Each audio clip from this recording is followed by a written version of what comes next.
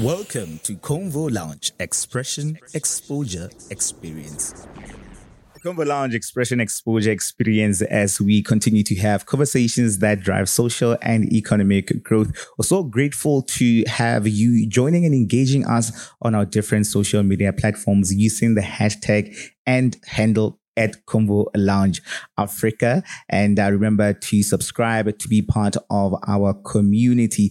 Officially, another brand new episode of the Convo Lounge podcast. Welcome to it.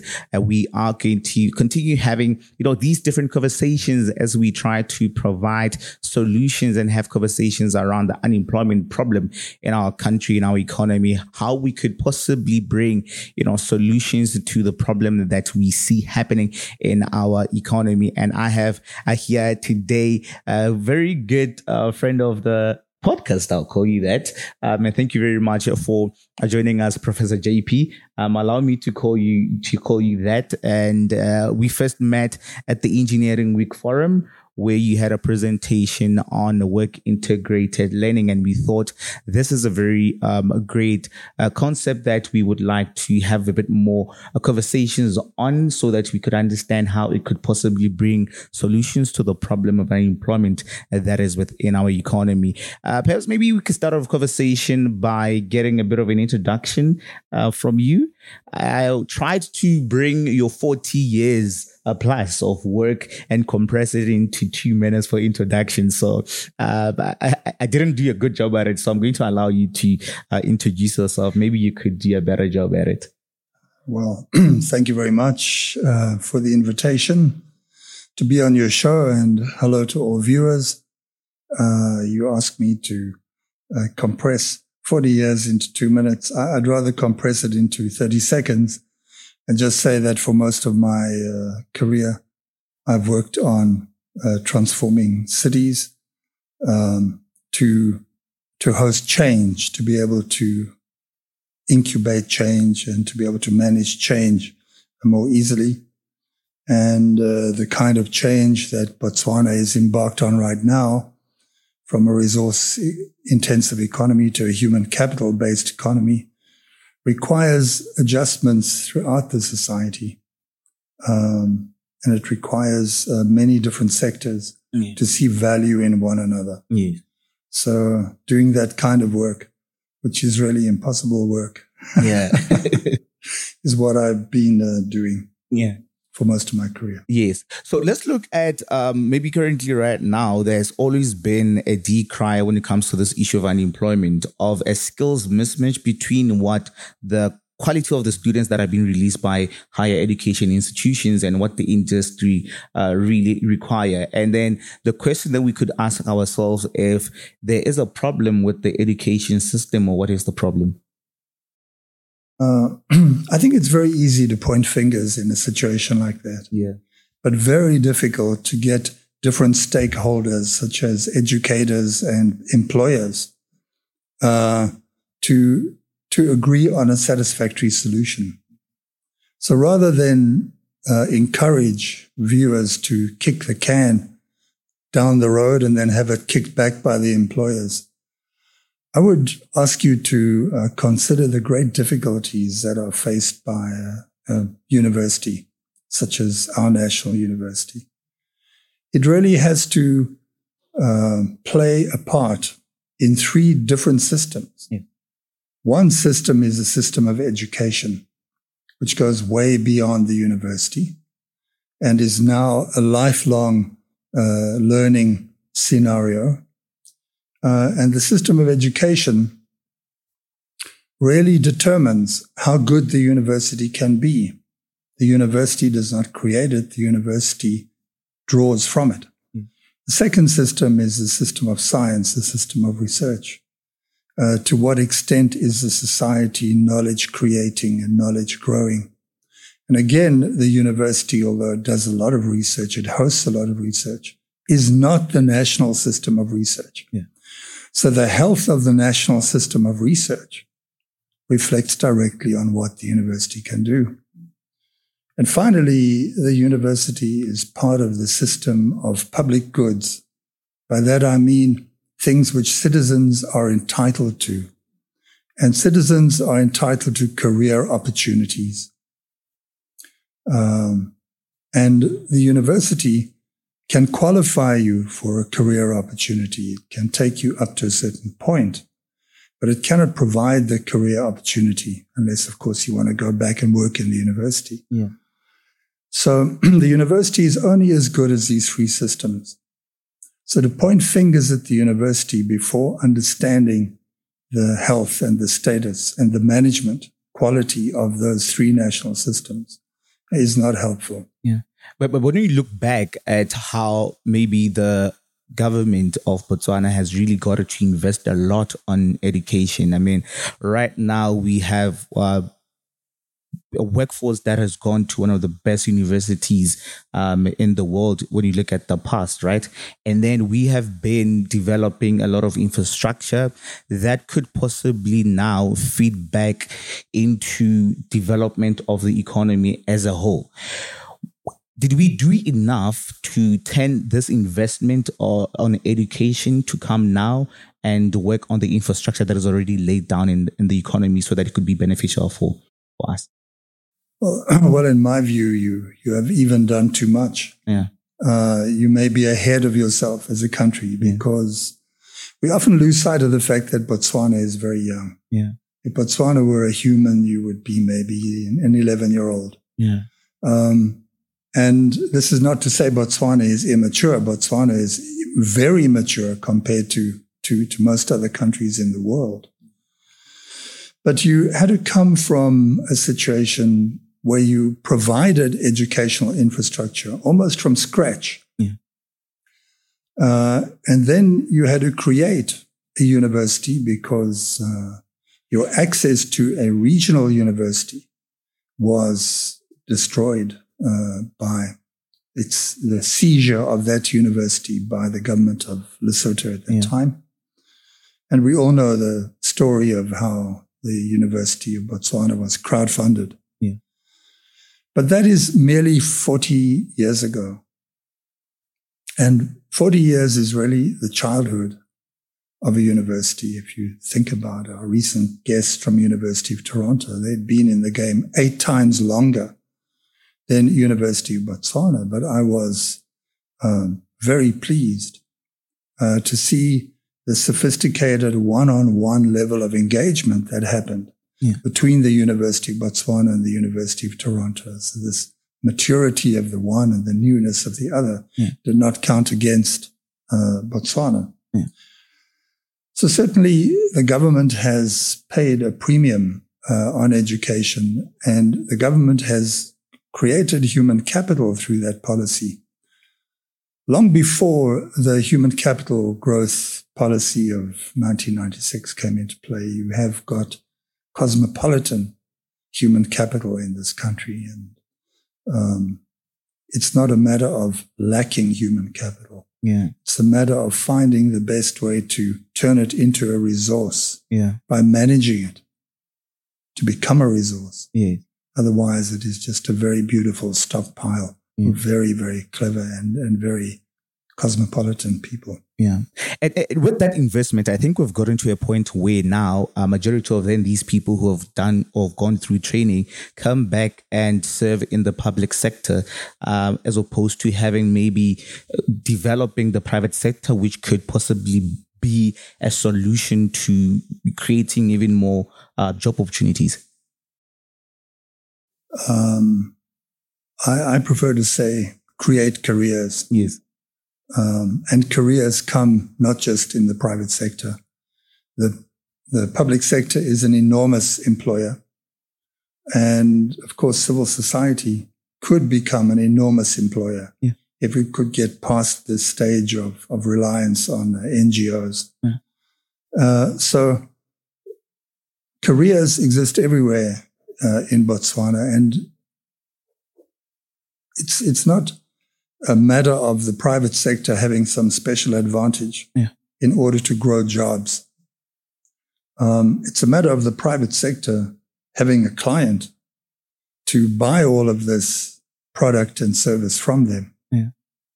But that's also true of your public sector. Your public sector has some extraordinary achievements which could be sold to other public sectors in SADC. So all of your sectors are possibly exporters and therefore creators of revenue for the country. So we should not just single out the private sector and burden them particularly with taking the lead. Yeah. Let's get to the presentation that you made at the Engineering Week Forum, where you're talking about work integrated learning. Just to maybe understand what work integrated learning is and how it would could possibly bring a solution to the problem of unemployment that we see in our country, looking at how, the education system has been going for so long and where we are trying to head to. The education system really has been tasked with providing too much. It's like tasking your obstetrician with raising your child and doing the 21st birthday and so on. And work integrated learning wants to make use of the many different learning sites that are available in this country through experiential learning process.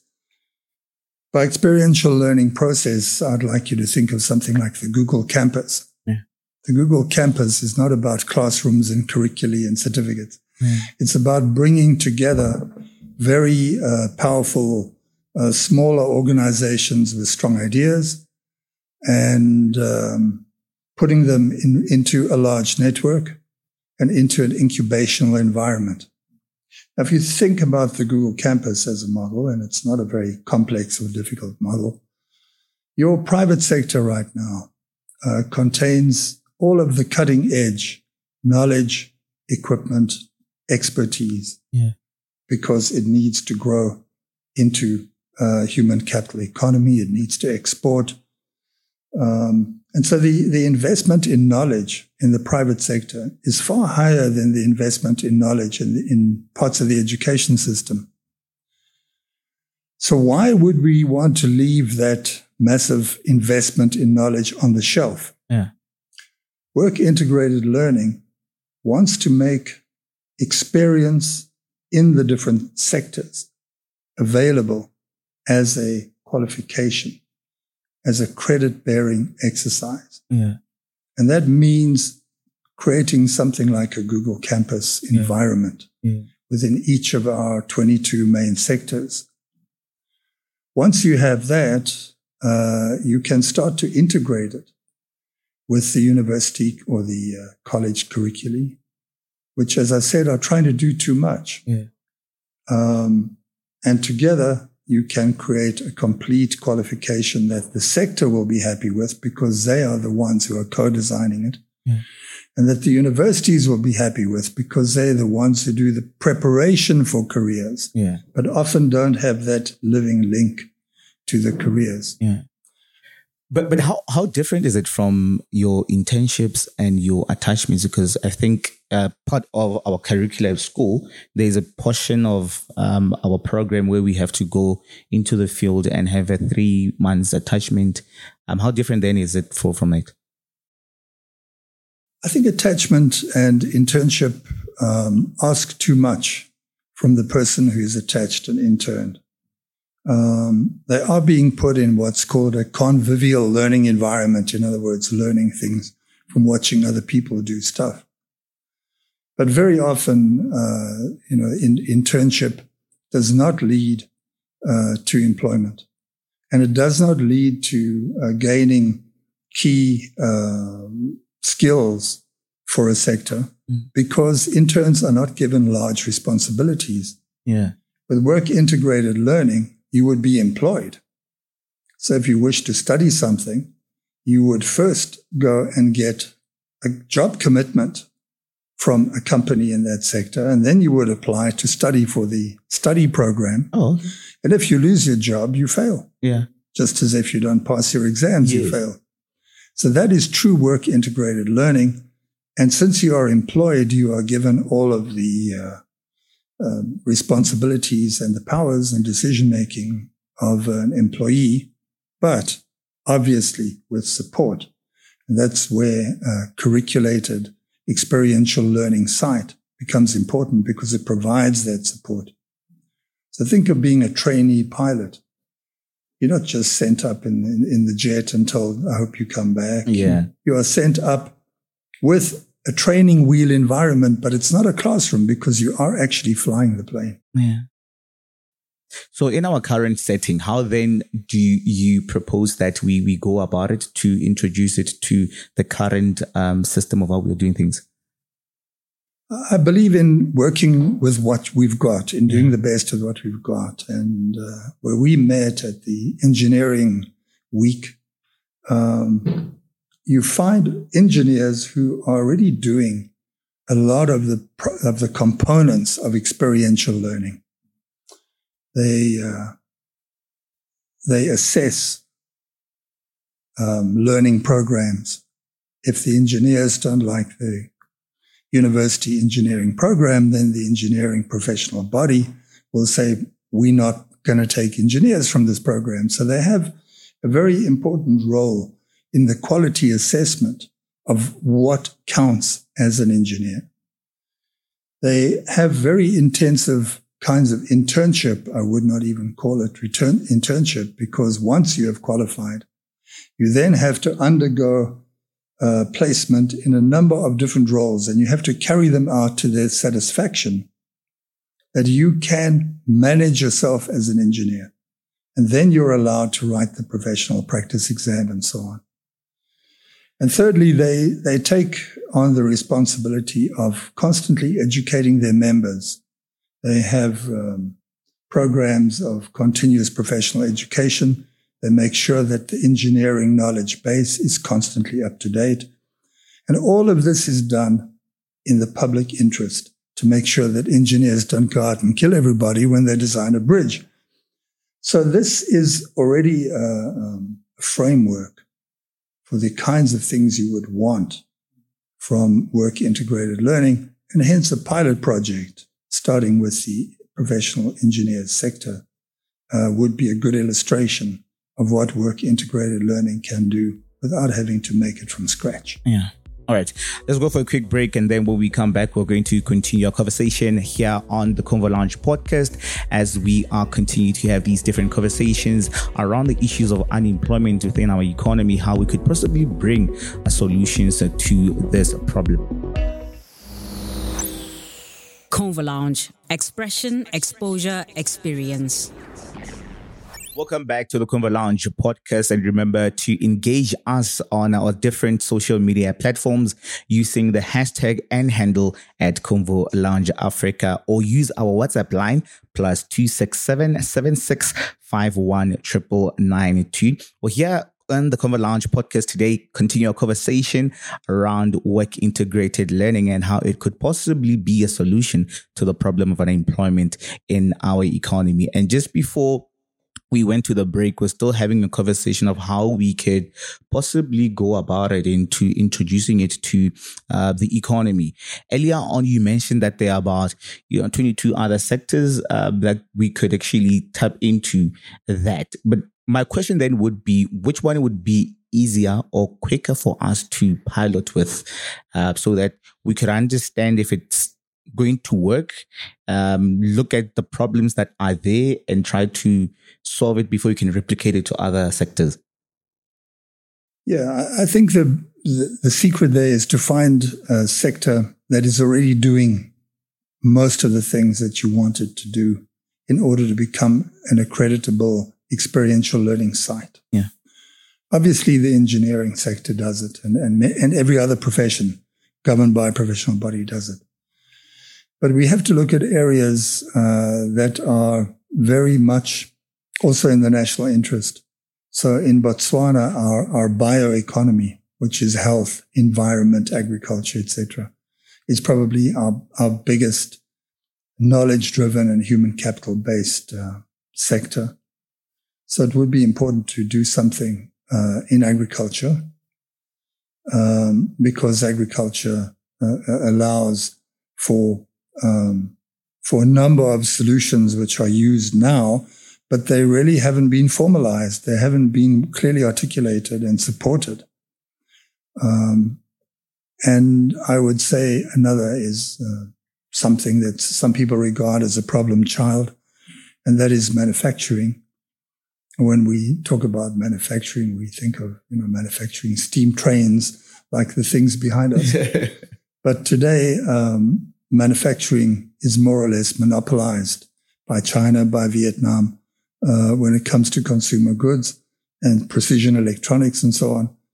So our really important opportunities in manufacturing will be niche type of opportunities and things that are very design intensive, things that are driven by skills that are not available everywhere else in the world. Yeah. An example of that would be, say, the fact that most Formula One cars and competition automobiles come from a little triangular area in the UK. Everybody is there. And that's because it concentrates skills for that kind of unique automobile.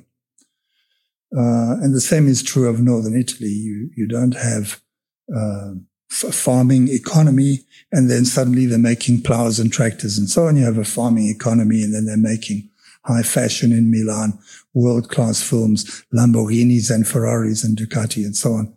So this kind of manufacturing is something we want to leap to. And manufacturing of content in the creative industries, films, music content, and so on. Yeah. That is definitely a form of manufacturing that is human capital intensive. Yes. So if we broaden our understanding of manufacturing, I'd say manufacturing should be the third one, along with agriculture and the professions. Yes. So what I pick from what you're saying is then work integrated learning could be a catalyst for innovation, and how would it then enhance, creativity in that space? Well, work integrated learning always follows in the footsteps of the smarter sectors. And by smarter, I mean sectors that are aware that they originate knowledge and aware that they need to manage that knowledge if it's going to be an asset, because nothing that's not managed can be an asset. And once they have that, they can grow that knowledge and redesign that knowledge for export into the SADC region. So we always think of export as a product, a bag of flour or something. Yeah. But strictly speaking, the greatest export in the SADC region would be for us to provide access to our knowledge base, and then for people to import themselves and their money and spend their money on working with us, on startups, on learning, on research, etc. The greatest export for Botswana would be to become a net exporter of skills, learning and qualifications, i.e. a net importer of other countries' money. Yes. Because when you look now, the current state that is happening, we see a lot of nurses now, or people in the health sector leaving Botswana to your UKs. And that is something that I think we are slowly losing, high value talent in the country, which could be, coming back to develop these different sectors that we talk about. That could be temporary, because most countries in the Western dominated economies have a surplus of jobs. There just are not enough people to get into the jobs. Yeah. So they're offering free training, and they're, accelerating all the qualifications that they need. There are a lot of jobs and very few people. Yeah. I think that is a result of maybe a distortion that crept in and will correct itself. So I don't see us becoming like Philippines or Cuba, where we create whole sectors and export them. Yeah. But then on the other hand, better to have brain drain than brain down the drain, because we are only 2.3 million people. Yeah. What do you do when there's sort of one nurse per 150 people? In Italy, there's one architect per 400 people. So there's definitely an oversupply of design. Yeah. We need to really balance the export of services such that people can come here for health services in a health hub and fully employ our nurses here and pay for that with foreign currency. So we need to really think of ourselves as exporting through importing people in need of our services. Yeah. So what would you say that would be the challenge with the system of learning? I assume there should be some sort of challenge that we should be prepared for. Every change has a challenge. the biggest challenge in change is to keep the stakeholders of the process seeing value in one another and not deciding they should go alone. In adopting a common method so that they all come with an agreed upon approach. Yeah. And then adopting a stopping point so that when the project is done, we sit together and we make the next project rather than somebody else in the project, standing on the project and shooting ahead to an opportunity. So aligning the stakeholders of a project is always the biggest challenge, but it's not impossible, especially in a country based upon discussion and consensus and essentially friendliness rather than confrontation. The next biggest problem, I guess, is to use the huge capacity we already have to bring about the work integrated learning program, because it's bigger than the mandate of any single ministry. It requires the coordination between ministries. Yeah. It requires the coordination between agencies such as the HRDC and the BQA.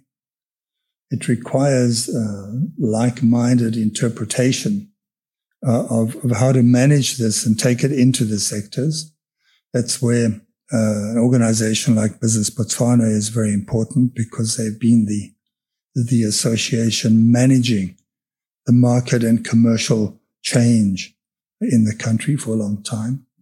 And then you need access to third stream funding, because this is not something that can be entirely driven by investors or by public funds. And that's where organizations like foundations, for example, the UB Foundation, has got an enormous scope, an enormous reach into the global third stream funding conversation. So I think if we could keep these elements aligned, they all have more than enough capacity to do the job. It's simply a matter of managing them in a network and in a single project at a national level. So I think that's really the job. The current status as we see it, how would you actually go about introducing that education hub, and what are the components that were within that hub? Well, first of all, an education hub is like a very big shopping mall in that you would have the landlord or the landlady who curates the whole hub. And then you would look about the kinds of qualifications, courses, research that you need in the national interest. And then you would invite the best of the world's institutions to come and provide just that. Yeah. And of course, 2.3 million people cannot feed an education hub where you have an MIT or University of Toronto or University of Bologna or whatever. The SADC region of maybe 320 million people, the size of America, can feed such a hub. Yeah. So it would be an attractor of people seeking skills and qualifications in partnership with the organizations there, and maybe the University of Botswana or an anchor organization that is the tenant and the landlord. Yeah. All right. Now, let's get now to the system that we are trying to build. When you look at the unemployment problem now, and there is still a lot of other youngsters who are growing into the economy, and they need to, by the time they graduate or they finish with their studies, they should be able to, in some way, either innovate or be absorbed into the workforce and the labor market, right? And I think that would introduce something like lifelong learning, so that they could tap on that whilst they're still very, very young. How can we approach such an introduction of such a concept of lifelong learning to these youngsters? Well, we are fortunate to have a very courageous Minister of Education who seems to have embraced his new mandate very, very seriously and very quickly. And that is lifelong learning, which means that you have to manage the relationship between the life course of a citizen, what happens and where they want to be and the work course, in other words, the career opportunities available to them. And lifelong learning has to find a way to keep these things accessible to one another. Yeah. And I believe that this is very well understood by our Honourable Minister of Education and his team. We also have two key institutions that can really accelerate this, as I said, the HRDC and the BQA. Yeah. But my personal concern is with the loss of young people from the high school system. I think that is a serious hemorrhage. People who've made it all the way to being graduates have several advantages, and they can be easily brought into economic opportunity. But our greatest concern should be with the people who are not retained by the schooling system, because we can't automatically assume that they'll be very happy learning a skill or a craft or blah, blah, blah in this old Charles Dickens way of thinking about skills. Yeah. We have to have multiple ways of coming into the knowledge base of the country. And somebody who maybe drops out of school but becomes very good, or drops out of school in order to become very good at something. Yeah. Say a Lewis Hamilton.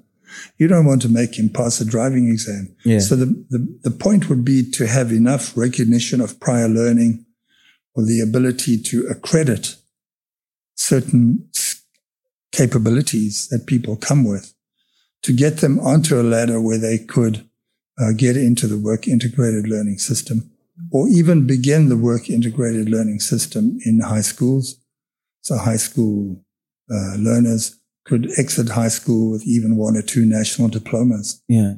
And of course, the high schools and all of the education system is, I think, under very enlightened review.